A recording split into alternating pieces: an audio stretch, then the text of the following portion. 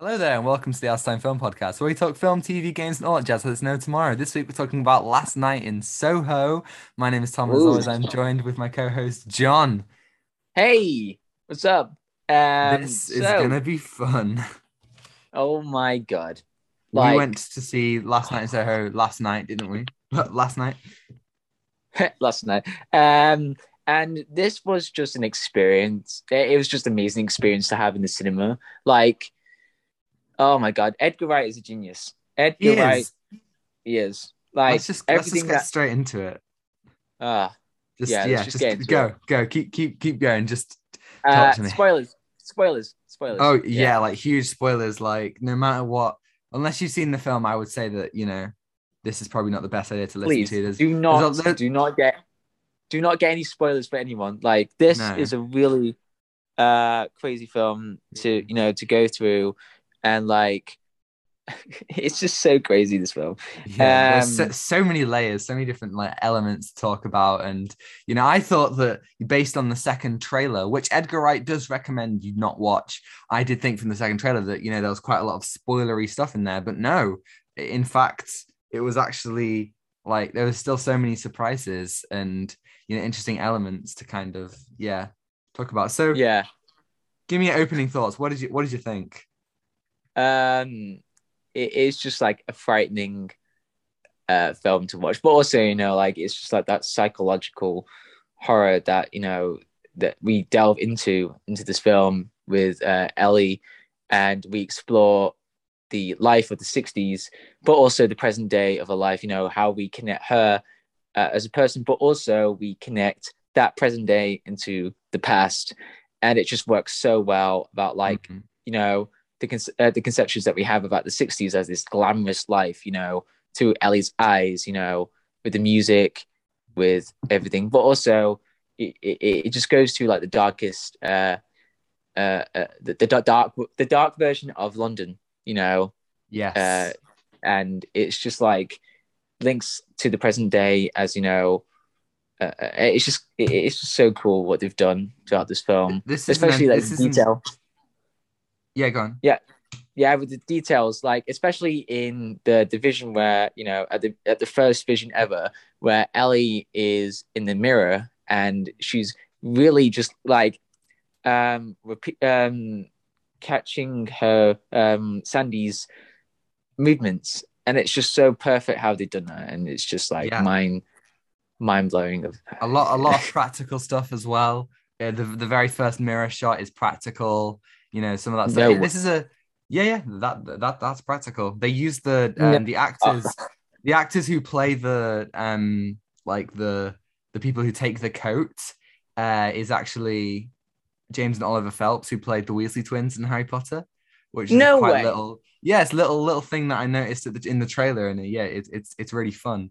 Um, but yeah, like this is an Edgar Wright film like no other. When you go and watch an Edgar Wright film, they all have the same, tropes and like similar conventions in their visual style and in the way they're edited and just in the way that they're put together in general. But this is so different from that, and that's not a bad thing at all. This film No. is almost the most mature Edgar Wright film. It deals with some really dark themes and themes that are completely different from anything that he has, explored before in any of his other films. And they're all, most of them. I'd say Scott Pilgrim is the only one that isn't like aimed towards an adult audience. But even then, I said this one is the first one that really does. I mean, it's the only one that's an 18 here in the UK. So I say it's the only one that really kind of explores that mature side to it. Yeah, and like it's such as you said about like being such a different film from what Edgar Wright has done. He's done like mostly comedies, and this is just like mind blowing of how he just really done so well on this horror story. Just like I can tell that he spent so long on this horror story, like just it's just great. Like with the music, it's just great with the music. Yeah, he brings his signature. Like I guess like every single one of his films, but obviously it's specifically Baby Driver. They really Mm. use the music well, but this one, uses it in such an interesting way because, like the songs they use in the lyrics take on different kind of meanings throughout the film. As you said, like the nostalgic view of the 60s kind of like shifts from something that's, more whimsical to darker, and they really use the music to encapsulate that, I think, really effectively throughout the film. Yeah, that whole thing, I think it flips a lot of what you expect from Edgar Wright on its head, you know, like you kind of used to a lot of like conventions, and I think this film proves that no matter what Edgar Wright does now, I'm there for it, man. Like Uh, he could do anything. He could do a sci-fi. He could do like another action film. He could obviously he was going to direct Ant-Man. He could do a comic book film if you wanted to, any of that. And I think that I'm there for it. I don't think there was a genre now that he couldn't do really effectively. Now that after his first six films, I don't think there's a genre that he couldn't do justice to. And there are other directors who, while I love them, I think are very restricted in the kind of stories they can tell. But I think Edgar Wright has really, he's pushed himself, and I think it's really, really worked. yeah, and with it's just like a proper horror story. You know what I mean? Mm. Like the way that I look to horror films, like there's some of this different stuff. Like I mean, yesterday we were talking about Scream. The film Yes. that was like supposed to be satirical, but again, it was like really serious about like the horror film. But then it just went of like the cheesy conventions of horror, like Yeah. the chick that dies first, just like Yeah. Scream is like that. But this one was like it's a really heavy psychological horror. Like at the beginning, it was just straight away heavy, especially when Ellie looks into the mirror and sees her mother, but then the mother disappears, and that clean cut of that like scene. Oh, she's not there, so we know what we're in for, uh, and then we get like the real life situations about like university, Mhm. and the people who are really toxic, and Yeah, there's that that like comparison between toxicity in the 60s and similarities between that and toxicity now. You still, in the very first scene where they go out, they go to the pub, you get a similar thing that in the 60s you have men taking advantage of women, and like really kind of being like really like assholes to them, and you get that again in the present day. This film kind yeah, of makes a stance, and it it it it never says that these issues have been resolved or that they're issues of the past. It's a film that really criticizes the male gaze. And I think that was yeah, I said this to you yesterday after we watched it. Some people have said that this film wasn't sexy enough. And that, that kind of proves the whole point of the film. that's It's annoying. critiquing this Yeah, male gaze that, is constantly objectifying women. And I think that is really important conversation to have. And I think that this film, it does it really yeah, well. It doesn't, I don't think it becomes too preachy about it. But it no, also, it, like, for example, Matt Smith's casting for us in the UK, oh we know Matt Smith as the Doctor, we know him as a hero, we know him as a good guy, and his casting as no, somebody who is that hero or a good guy who then becomes like a really like bad person, who ends up becoming Sandy's pimp, and like taking yeah, advantage of her in such a horrible way. Things like that, I think, really are really like well executed. yeah, and the one the character that was so good throughout the film was like John, Yes. my man. Yeah. He was man, be like John.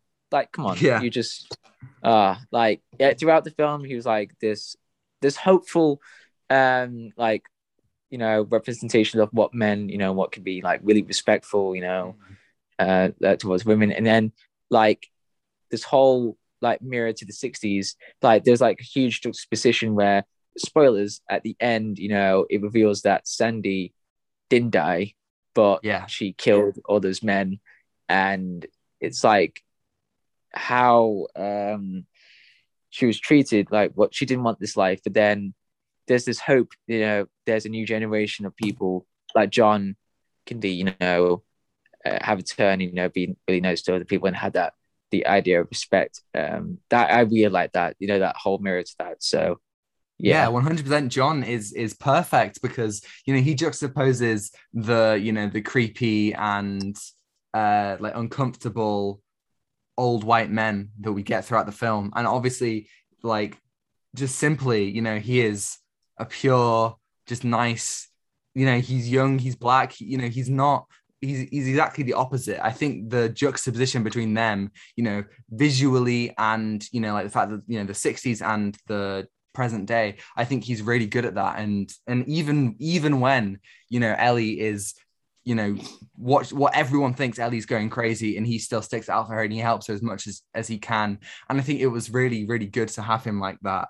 And I think what the film does so well is it doesn't make it so. I was worried at the end when Ellie has been drugged by old Sandy. I was worried that John would come in and save the day, and it would be a whole kind of like, oh, the man is the hero. But they didn't do that, and I was really appreciative of that.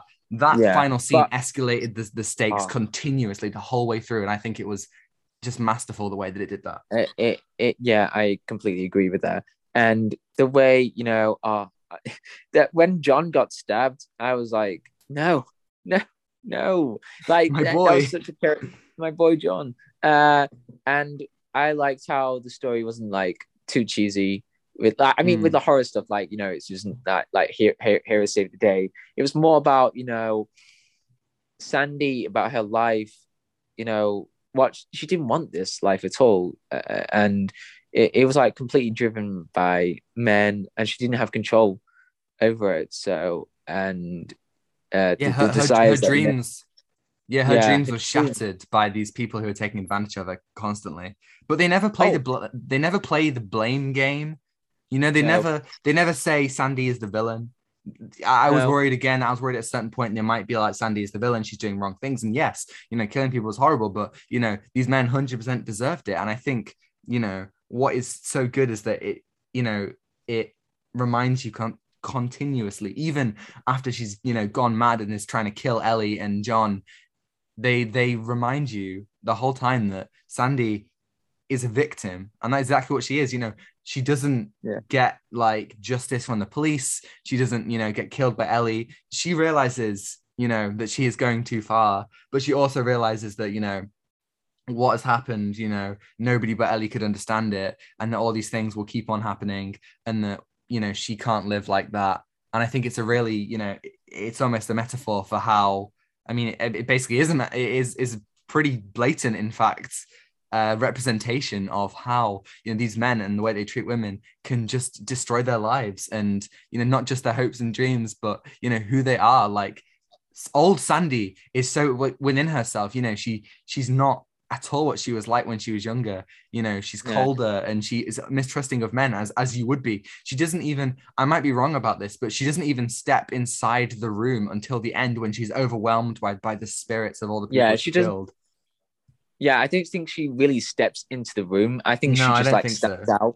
No, she didn't. I'm rewatching this film on Thursday, so I'll find out. But this is one of those films that I feel like a rewatch is going to be really interesting, because you're going to see characters and you'll read them in a different way. Yeah.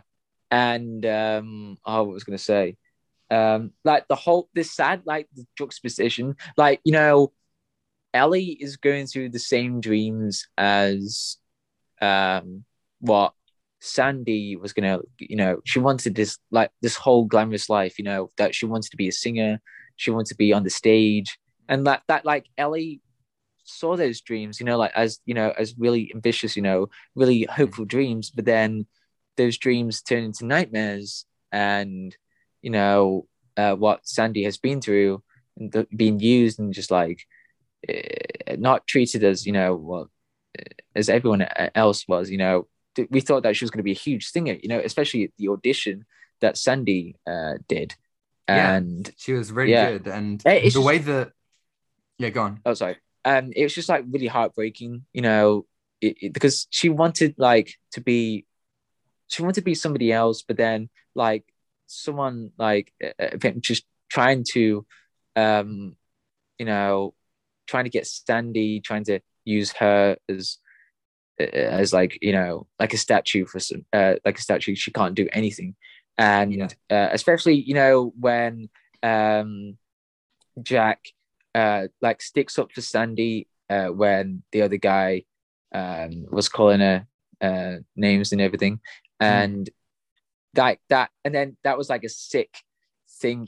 Like later on the laughing, we realize, oh, they're not enemies, they're just friends and Yeah, trying to get was this all set up, like all so they could yeah get, Sandy involved in this ring? Like, if so, that is like horrific. The way that this film carries the audience, and aligns them with, I think the opening of this film with, leaving home and going to uni. I've just started uni myself.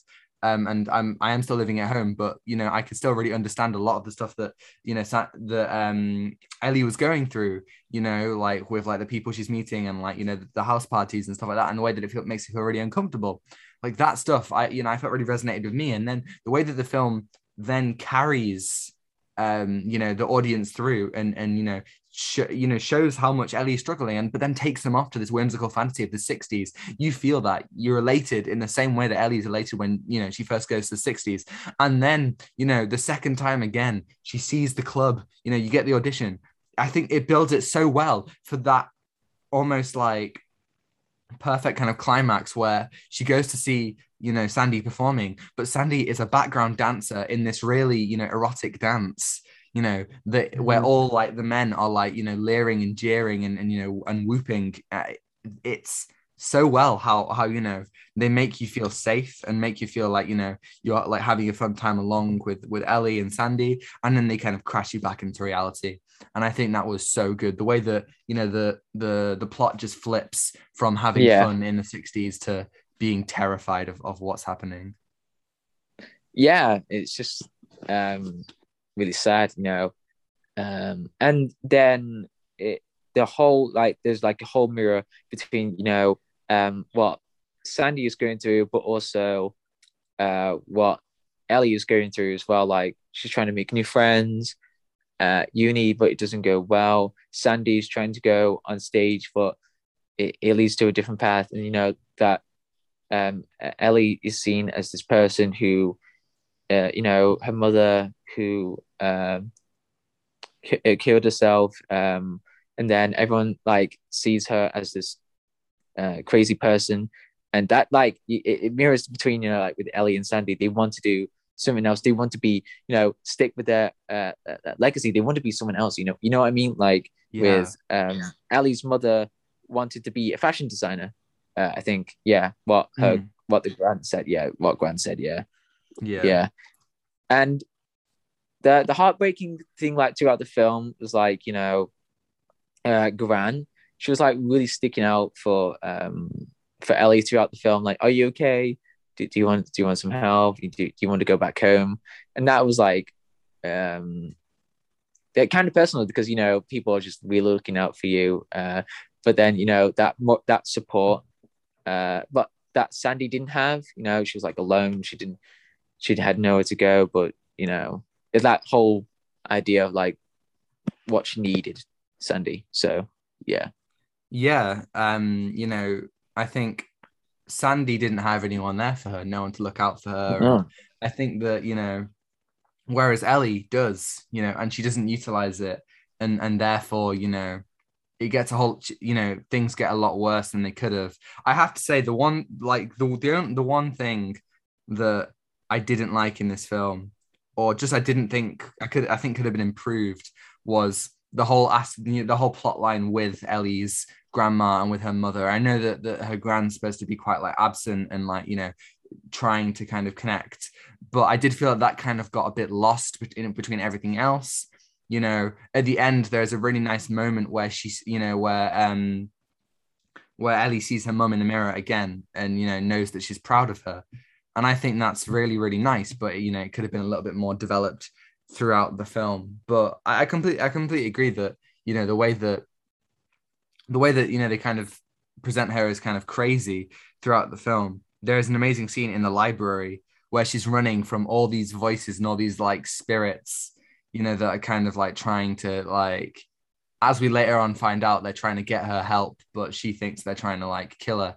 And it's so good because you can see these spirits are the people around her, and she has scissors in her hand, she's ready to strike one of them. And I think what's so good about it is that I expected her to strike the librarian or something, but the fact that she then almost like stabs Jocasta, who isn't who is a horrible person to her, like she's attention seeking, and she's so clearly insecure, but like has been really horrible to Ellie throughout all the way throughout, but then doesn't deserve to be killed like that. And the way that like it shocks you with that almost killing of her, in a way, it almost like makes you question Ellie's sanity in those kind of moments. Yeah, yeah. The one thing that really, really stood out for me was the beginning of the film. Oh wait, no, the beginning and the ending of the film is a massive juxtaposition if you think about it, because the beginning is like Ellie wearing this paper mache dress that she was wearing and dancing around, and then at the end she's at the fashion show showing her clothes and like having that dream to show her clothes and being proud. It's become a reality. Yeah, it's become reality. And she didn't follow the mistakes of what Sandy did. You just follow your passion, but then don't be like misled by other people. But she had John and Gran, and that's what kept her going. But she was like alone, and if John and Gran weren't there for her, the toxic girls in a group would have like really, really consumed they just want to put her into a dark place. So exactly, it's a very simple like example, and I think Edgar Wright, he's always doing this. He's always got one part of the film that is then called back to later on, and like with for example, in Baby Driver, he has the vision of him leaving his life and Debbie waiting for him in front of the car. And then at the end of the film, he comes out of prison and he sees Debbie waiting for him in front of the car. And then, the black and white comes to color. That kind of thing. Edgar Wright does that all the time, and I love it. And in this case, it's very much kind of like, it's that simple, thing of like, everything is going to be all right. And, she's achieved her dreams, and is also honoring Sandy as well. Again, like, she pities Sandy. She doesn't like, she's not scared of her. She's not, it's not like, oh, this woman was a murderer and a horrible person. It's more like, she was used, and I'm going to, in some way honor her through my dresses, which is what she does, like on the catwalk at the end. And I think that is just, so good for a film that, I must say, this is probably one of the most terrifying and uncomfortable films I've ever watched. I've seen plenty of horror films at the cinema, but this one was so good, and I think definitely one of the better ones that I've seen, and in its tackling of the subjects, and also in the way that it also goes pretty like hard out horror as well, and it does that really, really well. But the way that most of the time it's dark, and especially after she discovers Sandy, like in that marionette dance, from there things go really bad, and it's all very horrific. But then after that, you get the ending, and it makes the happy moments so much more kind of impactful and important. I think it was a good idea to, a lot of horror movies want to end on like a really big moment, or like a bit of a cliffhanger, and I guess this does end on a cliffhanger, because in a way, because she sees Sandy in the mirror, whatever that means. I'm not imagining that, right? She definitely sees Sandy in the mirror at the end. She does see Sandy at the end. Yeah, right. Okay. I thought I was imagining that for a second. No, that definitely happens. but yeah, like it ends on a good note, and I think the idea of that is, we're showing hope. We're showing this, this young woman who is, like achieving her dreams and not being like broken down. Even at the end, the toxic girls, kind of, even though like a lot of them don't really have any reason to, they give her a bit of a smile, and they kind of like accept her, accept her merits. The whole, like immediately from the time she gets to uni, they're like, oh, you made what you wore, that's so cute, and like, they're always like talking down to her, but I think the fact that they end it on equal terms, it's a hopeful end, and I appreciated that. Yeah, I appreciate that as well. That wholesome ending to Ellie, and you know what she really deserved, what she'd Mm. been through. Yeah. Um, the soundtrack really is an also great thing throughout the film that is just used perfectly, and especially what Quentin Tarantino said to Edgar Wright about the one Yes, song that could be used as the title for a great film, what Last Night in Soho, and that was used in the credits. So yeah, thanks Tarantino for yeah, helping Edgar Wright for making this masterpiece. So definitely, 100%. I yeah, mean, we owe it all to him. But yeah, no, I agree. I think the music, as you've already said, the music was amazing, in so many ways. And Edgar Wright, he kind of just keeps on topping himself the way that he does it. But one of the things that I thought was really really clever was the police officer twist. Now that was so cool. In the film, we get this character played by Terrence Stamp, who is constantly kind of like in view, I guess. And we're not really sure like what kind of person he is. He's a bit dangerous, and like there is that kind of assumption that he is going to be one of those toxic males. But what I think was so good about that was the way that the audience and Ellie are like 100% sure that he is old Jack. He killed Sandy, uh, and she needs to get justice for it. But then, like, his surprise death, which reveals that he was in fact the police officer played by Sam Claflin earlier on, which I think is incredible because when the actor showed up, I was like, oh, that's a name I know in a bit of a small role, but the way that role is recontextualized is incredible, you know.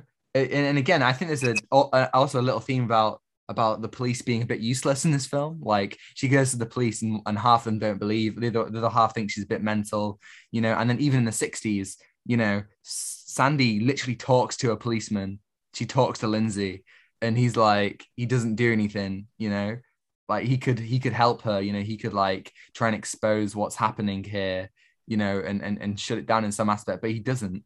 And then the way that like he's then become this grizzled old man who we're so sure is the villain. And then the fact that they hit us with a 1-2 like punch of the twists, the first twist being that he is not Jack, he's a police officer, and then the second hit of Mrs. Collins is actually Sandy, and she didn't die, but she killed everyone else. I yeah, just it's think like it's genius. it's just like that whole double meaning throughout the film. Like Mm. we thought that Sandy got killed, but actually, it's her killing her dreams. So yeah, well, Yeah, killing like her own self, really. Like she didn't want this life, but then her evil side really took that. So yeah, definitely, uh, 100%. I think the scene where John and Ellie come back from the club, and they're in bed together, and then we see for the first time that Sandy and Jack are struggling with the knife. That was yeah, just brilliant. Like you're so sure that that she's been killed, because obviously that is exactly what they want you to think. That's exactly how the film points to that. But no, not at all. It's the opposite. But that scene is brilliant because it escalates, and you're kind of following these two kind of like point of views. You've got Ellie's point of view where she's seeing these things happen and it's horrendous, and then John's point of view of confusion, and the mirror breaks, and almost as if like her whole world is like smashed. The whole way that it does it is so good, and it adds so many layers with the fact that she might be crazy, which is added to the with Jocasta handing her a drink, which might have been spiked, and maybe she's questioning her own sanity, and how like even when she's out of that room, she keeps on getting these visions. Just think that it's a very tight plot. Edgar Wright, again, he's so good at writing tightly. He rarely ever wastes a moment of screen time. I think this film is exactly the same. None of it's wasted. It's all very, very intelligently put together. Yeah. What more can I say?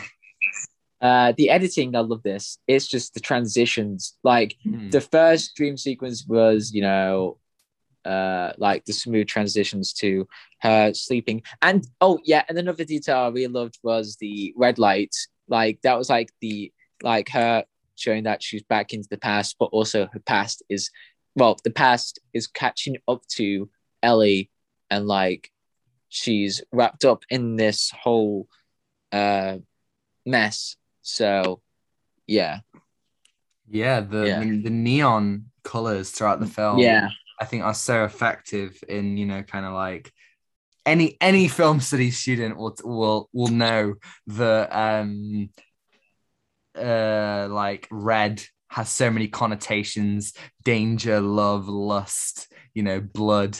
And I think this one, it uses red in a perfect way. Yes, it's dangerous. Yes, it's lustful. It has that connotation of blood for so many different reasons. There's also kind of like that, like rose tinted like whimsy, of the 60s with it. And I think it really works well. The way that they shoot the 60s compared to the modern day is a little less visually interesting. And I think that's kind of the point, because we're seeing this through Ellie's eyes. So the modern day, is grayer, and by no means is it boring. It's not gray in the way that I would critique an MCU film for being gray. It's still beautiful. When she goes to London, you appreciate London as much as she does, and they present it, you can tell that Edgar Wright, loves London himself, the way that he's presenting it to you. And the cinematographer is actually the cinematographer who's going to be doing Kenobi. So that's going to be really cool. It'll be really interesting to see. No way. Yeah, it'd be really interesting to see how he does something in Star Wars. But yeah, like they present all this to you, and then the 60s, because at first, at least, because Ellie really wants to be in the 60s, she sees it like as such this vibrant and like neon filled like place, and so much more kind of, it's where she's like kind of at home more than anywhere else. And I think that's so cool. So cool. What else? The performance from Anna Taylor-Joy and Mackenzie. Tom, is it Thomasin McKenzie? Yeah, Thomasin McKenzie, that's right. Yeah, and the performance from them is just great. Like they just really mirrored each other's lives, and the performance is just great. And they really, really captured the whole horror thing to it. Like, sometimes with horror it could be like really cheap acting, but like this one, it just felt like they were just very passionate about it. And it's just like really great performance from them, especially at the end. The one thing that I noticed, but I'm not too sure, was that maybe throughout the film, Ellie was slowly changing accents, if I'm not too sure. What, you kind of like being like she's becoming more like Sandy? Yes. Interesting. I think there definitely is. Because her accent does change, like her, the way that she talked, it really changed, like throughout the film. That there was like a change in her accent. I think they intentionally did that for the role, for the character of Sandy. So Yeah, I Yeah. think there definitely is a whole kind of point where, you know, Ellie is almost becoming Sandy and getting swept up in this kind of fantasy, and there is a danger that she will, repeat the same kind of steps as Sandy, and therefore, go down a similar route. As you said, like if she kind of aligns herself with some of the toxic people who she's seeing. I mean, the way that like toxicity is all around in this film. I mentioned, it's there when they go to the pub, earlier in the film, but as early as Ellie in the taxi, when she tells the guy, "Oh yeah, I'm a," because it again, the writing. This isn't just Edgar Wright writing the screenplay. It's I can't remember her name, but she wrote right 1917 as well, so she's incredible.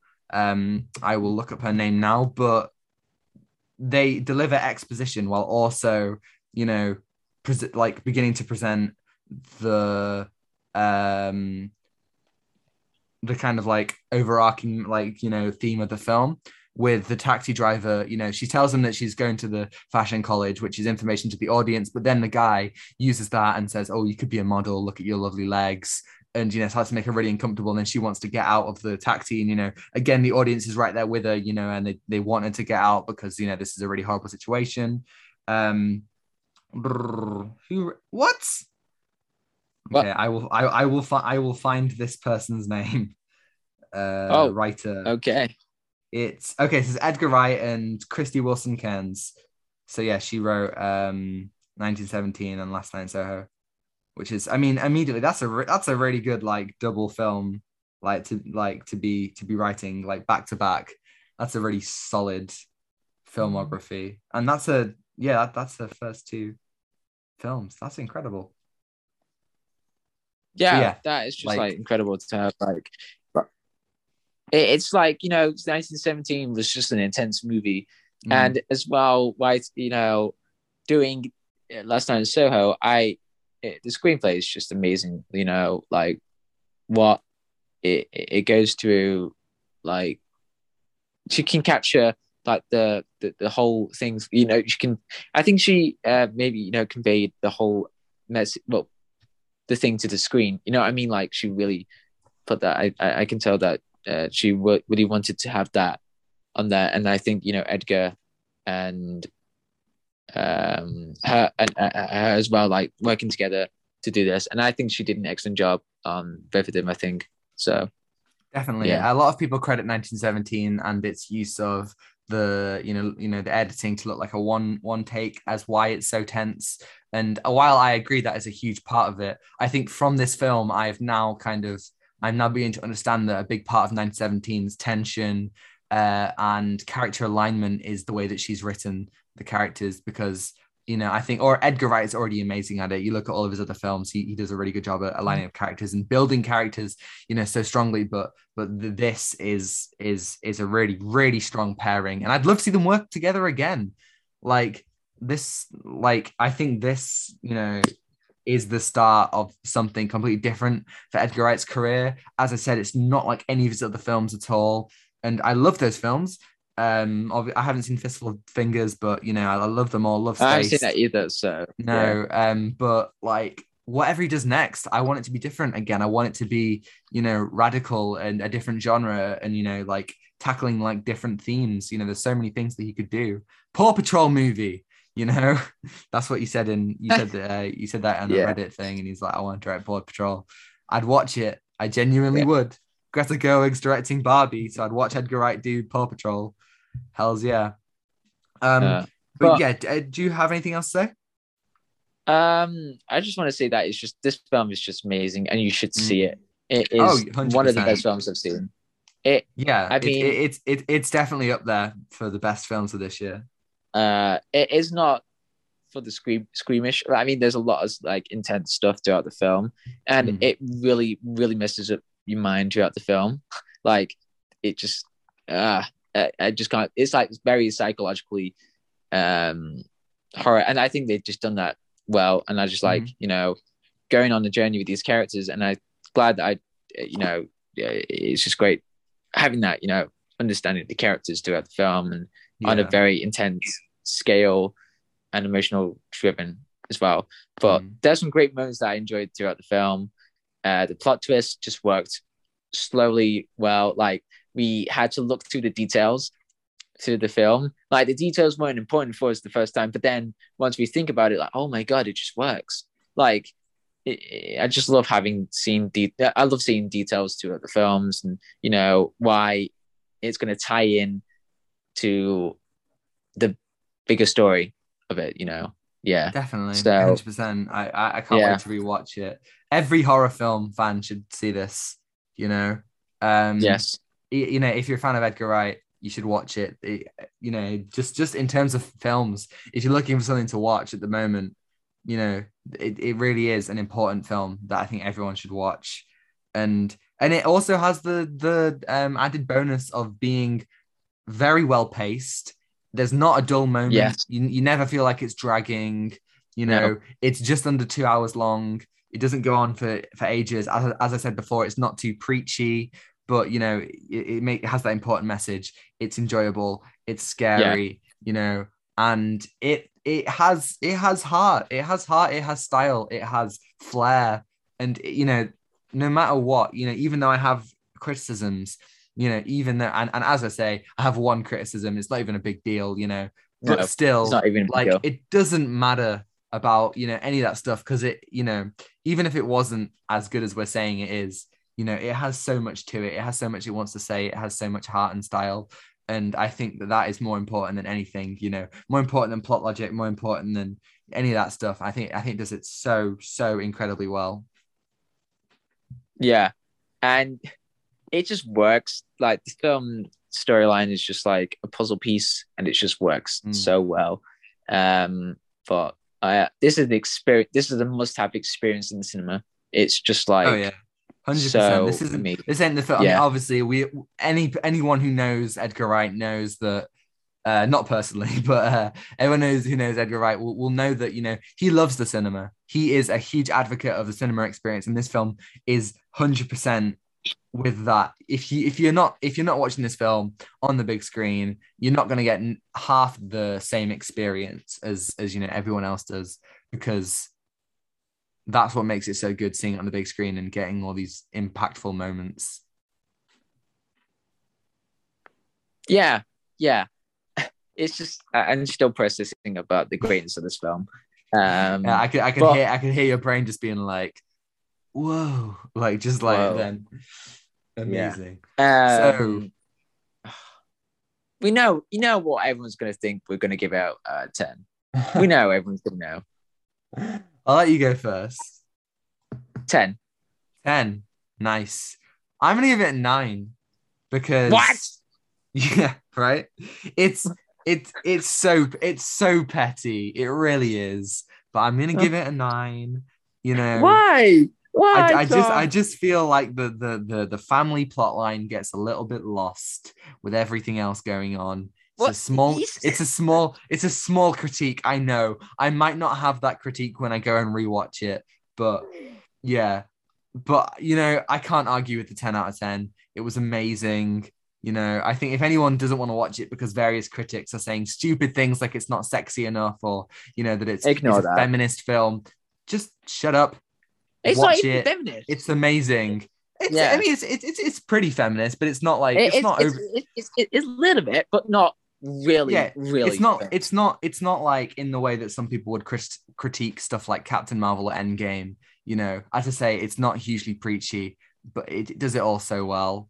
Um, watch it. Just watch it. What are you doing listening to us? Go out to the cinema right now. Go Uh, watch it. Joe, Yeah, wait, why are you listening to this whole thing? just Unless you go. watched the film. I mean, actually, Yeah, well, but if you've anyway, watched the yeah, film, go watch it again. Oh, and don't if anyone yeah, hasn't watched go it watch it. yet, don't buy popcorn. Um, I would say that if this film already made me feel sick, like you know some of the stuff that happens in it, just don't eat during it. It's just a bad No. idea. It's a Definitely. really bad idea. Like, it just really messes up your mind, and like, it's just like really psychologically so uncomfortable. But you know, yeah. So see it, Yeah, please. just go and see it. And let's move on now. this Zoom call should have ended about 5 minutes ago, but it hasn't. So Huh? we're just gonna continue. And if it ends abruptly, there we go. I want to talk about a trailer this week. We've got two trailers that I want to talk about. The first one, let's talk about the Spider-Man Lotus official trailer. Ah, Whoa. Whoa. this trailer, man. Dude. Now, we spoke about Dude. Spider-Man Lotus when the teaser was released, and I didn't think it could get any better. You know, it's like the Batman teaser. I thought, okay, this is great, but the official trailer won't be as good. The official trailer for Spider-Man Lotus was amazing. It really was. If anyone doesn't know, Spider-Man Lotus is a fan film, which is adapting the Spider-Man story, Spider-Man Blue, and the death of the Stacys. It's kind of, and it's dealing with Spider-Man in the direct aftermath of Gwen Stacy's death, and it looks incredible. I mean, I don't know about you, but I haven't seen that many fan films in my life, but this looks like something really, really cool, really special. And there's so many things. I mean, yeah, what do you think? Just amazing. Like, Yeah, it just looks like a high budget Marvel film, but this is just a lot of good. heart and soul into this. This is going to be like heart and soul into this fan film. Made. It's just like, wow. I mean, with the cinematography, it's just like not too well. Like sometimes with fan films, you just get with the camera like can get like a bit weird sometimes. But no, this just looks like really professionally made, and the way that the tone throughout the film is just like really heavy. And it's like it's going to be like a really personal Spider-Man film. I don't think we had like a proper one, but we did have like Amazing Spider-Man 2. No, sorry, Spider-Man 2. Yeah, well, we haven't had a really like personal Spider-Man film since, tentatively, I'll say since Amazing Spider-Man 1. Yeah. Obviously, every week we're getting closer to rewatching the Spider-Man films. But yeah, I would say Amazing Spider-Man, the first one. Yeah, it does look like it's going to delve into these characters, in a way that we haven't had for so long, and in a way that they really deserve to be delved into. Like at the end, this trailer isn't, focused upon action or any of the things that, modern comic book film trailers are focused on. There is one shot of Spider-Man swinging. The ending teases the Green Goblin, but it's all focused on the characters. It's all focused on, there's this brilliant line, which is like, in my opinion, this line, which isn't the first time it's been said, but this line is it's up there with great power comes great responsibility. And he says, "I'm Spider-Man not because I want to be, because I have to be." Something along those lines. I think that's exactly the quote. But yeah, like that is just exactly to me what Spider-Man should be. He's somebody who does what he does, because he has to be, because he has to, and it's just so good. I'm so happy with how it looks. Yeah. I mean, you follow the whole thing. I completely forgot about Spider-Man Lotus. And oh my God, I'm looking forward to it, man. Like the soundtrack with the score is just like, and you told me that one of the directors texted him about it. Yes, the director of Homecoming, Far From Home, No Way Home, and soon to be Fantastic Four, John Watts, who a lot of people will know has a really big background in like short fan films and like student films. He texted, DM'd on Instagram, I think, the director of this, Gavin J. Conop, I think his name is, and he said, "Oh, this looks amazing. I know this," and he sent him a Spider-Man Raimi GIF. And everyone on Spider-Man Twitter went crazy because, but it's so cool to see them, like appreciating it because it does look amazing. And there's so much work goes into it. Like, for example, do you remember a while back, there was a leak of a Spider-Man No Way Home toy, and it was of Tobey Maguire Spider-Man? Oh, remember that? Yeah. Are you ready to have your mind blown? No. That was CGI. done by the team who are making Spider-Man Lotus. That was a fake image made. Both the images. There's an image of it like on the shelf, and then like at somebody who had it, and that was fabricated, made by the team who worked on Lotus. Not kidding. What? Yeah.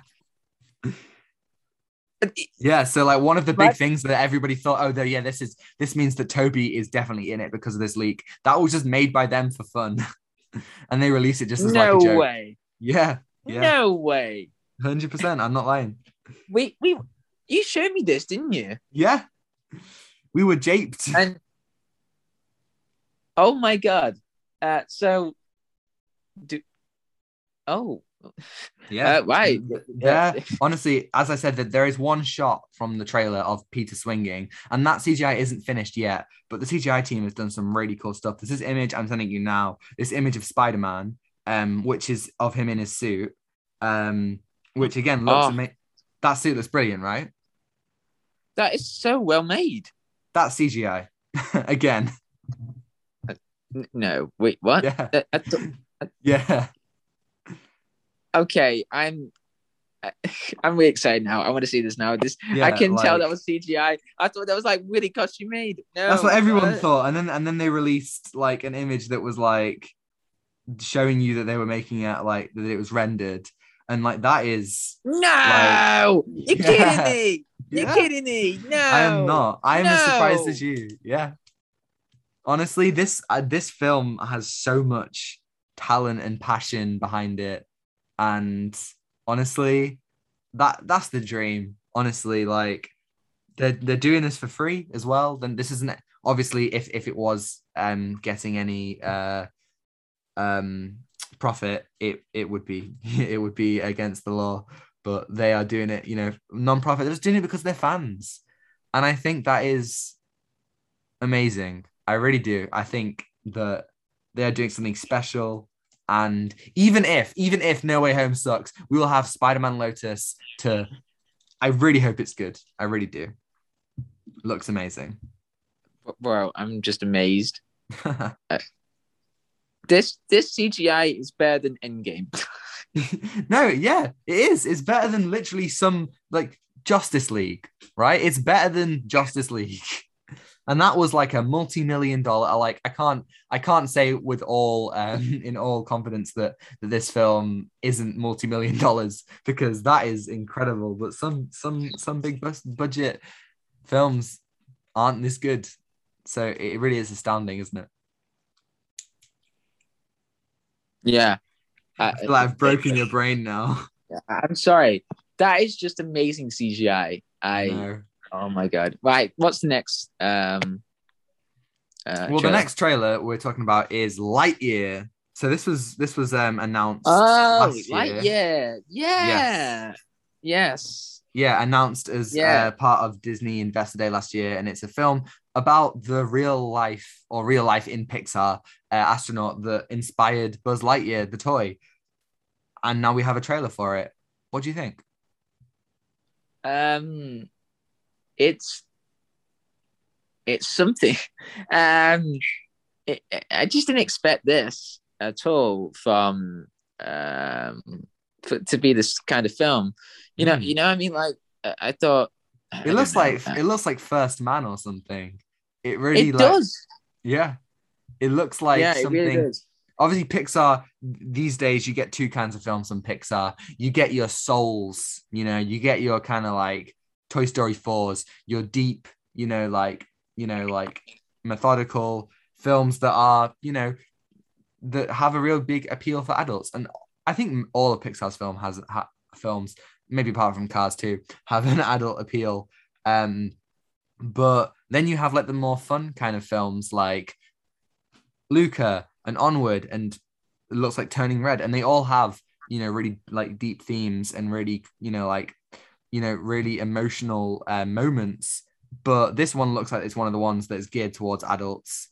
This really looks, like they are doing some really like deep space exploration, and proper going down that 2001 Interstellar route where it's incredible visuals and sequences, and it's going to be like a tender story about an astronaut and friendship, but they're really doing it. Like they've got a realistic version of Buzz's suit. Like, it's insane, and it looks cool as well. How Yeah, how did that happen? It looks cool. It's crazy, what Disney is going to do with this whole Buzz Lightyear story. And, we've seen it as a toy, but yeah, it's crazy. Yeah, Yeah. I think it's better than doing Toy Story 5, because Toy Story 3 ended the story. Toy Story 4 was a really nice epilogue, and Lightyear is a good idea for a spin-off, because I think that the whole concept of making another Toy Story film is always dangerous. I think in this way it doesn't have to ruin anything else that has come before it. But I have no doubt that it will also be good. I think they've always struggled with Buzz. Buzz has got he's got a great arc in Toy Story and Toy Story 2. And in 3 and 4, I don't dislike him. But he doesn't have, like, they switch him back to factory settings in 3, which is basically what they do in 2 with the alternate version of Buzz. And then in 4, they have him listening to his inner voice. They kind of struggled with him in those last 2 films. But this, they don't have to tell a story about the toy itself. They're telling a story about the person who's based off. And I think that is so much, like, more interesting than just making another Toy Story film, or a film about Buzz that is actually just a toy. So I think it looks cool. Yeah, it's cool. I just don't know what's going to happen. I just don't know what to expect in this whole film. So, yeah. So, me neither. Me neither. Right. I think I don't know what to say much about Lightyear. I just don't know. It's just going to be something entirely different. Yeah, Yeah. I agree. Let's do a little bit of viewing, because we both watched. We didn't just watch Last Night in Soho. We also then watched Blade. Blade for Blade for a 4K. Oh, this is gonna be Venom all over again. We watched it for 4K restoration. First time that either of us have seen it, and this is one of the earliest Marvel films. So this is before X-Men, before Spider-Man. Really famous. What did you think? It was wild. It was wild. I mean, like, going in blind, like, that was good. I mean, like, going in blind, I thought that was, like, the highlight of the film. Like, I was like, okay, that's good. I'm enjoying, like, some of the stuff that I didn't know, but there was, like, a lot of questionable stuff that happened in the film. Oh, you're talking about the nearly incest scene. It was almost incest. What but the heck it was that? I don't understand. I don't know. I guess they're vampires, so they're all horny, I guess. But yeah, I agree with you. All I knew about Blade was that he is a vampire who hunts other vampires. And I thought that was really cool concept. But that's what I got as well. It's just like vampires and that's it. And I can definitely say this. This is a better film. This is way better than Twilight. I can say that. Well, it's not difficult to make a film better than Twilight, but yeah, I agree. But it's also one of those films that I wouldn't call it, like, amazing. Not really. However, no, it's so fun. It's like a Fast and film. Yeah, it's like a Fast and Furious film. It just doesn't take itself too seriously, and it's just heaps and heaps of fun. Like, there is an incredible moment. John, you know the moment I mean, when right at the end, this guy has Blade's sunglasses, and he jumps to attack Blade, and Blade slices him in half, slices his head off, I think, and he disintegrates, and the sunglasses fly in the air, and Blade catches them and he puts them on, and it was just literally, it was like Cap catching the hammer. I had an out of body experience. I was just so happy. Like, it was honestly just cinema at its finest. It's like giving us that incredible payoff. And I was like, you know what? I don't care. This film might not be the best. It might be, like, really by the numbers and cheesy, but my God, it's fun. It's cool. It's got loads of heart. And it was stylish as well, wasn't it? It was just so fun to watch. Like, I know what the censor style is going to go through. and like it's not going to be like hugely serious, but I thought it was going to be serious, but no, it was just like really fun to watch, and it really gave us like the world of Blade. But there was like Mm. really some of the stuff that like it was one of the earliest superhero films if you think about it. Like this was made Oh yeah. in the 90s. Yeah, 90s. So this would have Yeah, been 90s. like just as DC were dropping off the map. You know, they'd made Superman, and then they were making Superman 3 and 4, and then they were making Batman. They're making Batman Forever and Batman and Robin. So DC was kind of struggling, and Marvel was just about to kind of get going. Obviously before they started struggling themselves, but yeah, I mean, how I don't know how the MCU will do this. This film isn't 18; it's properly R-rated. It goes all out. In the first 20 minutes, you get a literal bloodbath. Like, you know, like Blade just comes in, he starts just like killing people in the most horrific manner. Someone gets burnt alive. You know, it's mad, and I don't know how the MCU is going to water down this concept for a child-friendly audience. Like, I mean, It's I'm sure they can do it, but will they do it well? I have no idea. because Blade like is such like a really huge. It's going to be risky though. I just don't know how Mm. they're going to do that. But like throughout the film, it's just like so crazy. And it's just like really fun. Like later on, where Blade has the final fight with Frost, and then Frost gets chopped in half, but then comes back as alive, and then he just turns around like, "What?" Yeah, yeah, just, he just mouths like, "What the fuck?" And everyone in the cinema laughed. And I don't know. I assume that most people in the cinema had seen that film before, but it was. I feel there was a really nice energy in the room, and it was just yeah, so fun. Like it yeah, is yeah. why. It is why people like Fast and Furious. It's why I loved Venom, Let There Be Carnage. It was fun. It didn't try to be anything other than that. You know, it took itself seriously, but it also didn't. I think that that is the best kind of thing. You know, it creates so many amazing things. I understand the hype, I really do. I don't think I'll watch Blade 2 or 3 anytime soon. I I'm don't not too know, bothered. but if it's going to be like really important to the MCU, then Yeah, okay. well, maybe Uh, they might tie it in the multiverse um, or whatever. I guess it yeah, all counts now. But yeah, I think I'd give it a solid 7 out of 10. yeah, same, solid out of 10. It's just like Yeah. a fun film to go through, but yeah, I'm not really taking it serious. But yeah, 7 out of 10. It's just like okay, sure, why Yeah, not? 100%. Is there anything that you want to talk about for the viewing? I've got one other thing. Um, mm, no, Okay, no, that's all right. yeah, Well, go ahead. I'll quickly touch upon What We Do in the Shadows, series 3. Now I love What We Do in the Shadows, the film. Taika Waititi is incredible as a director. As people obviously know him for stuff like Jojo Rabbit and um Thor Ragnarok, but What We Do in the Shadows was only his second film, I believe. And is amazing about vampires living, and they made it into a TV show. And I think the first season is really, really good at adapting that concept and putting it in serialized nature. Series 2 isn't as good, but it's still like pretty good. Series 3 just broke me, man. There are no lasting consequences. There are, you know, it makes a joke out of everything. I know that it's a comedy show, but come on, there's no emotion to it. And it really annoyed me because the film is just like has such a profound message about friendship and immortality. And yes, it's funny, and yes, it cracks jokes a lot. And I think it really works in that context. But in the show, you know, there are so many moments. One of a big character in this season, I won't say who for spoilers' sake, but a big character dies this season. And when they died, they made a joke out of it. And they never took a moment to really explore what the characters were feeling after that death. You know, I feel like they just, you know, they kept on saying, oh, everyone's pushing their emotions down, but they never really explored how. And I was really disappointed, you know? I think Wow. this show could have been great, and you know it really had the opportunity to be. And I won't be watching season 4. I can't come back to it. I've Oh tried. wow, I really have really? tried. Yeah, but I'm pretty sure I talked about how good season 2 was on the pod before, and I had to say I've fallen out of love.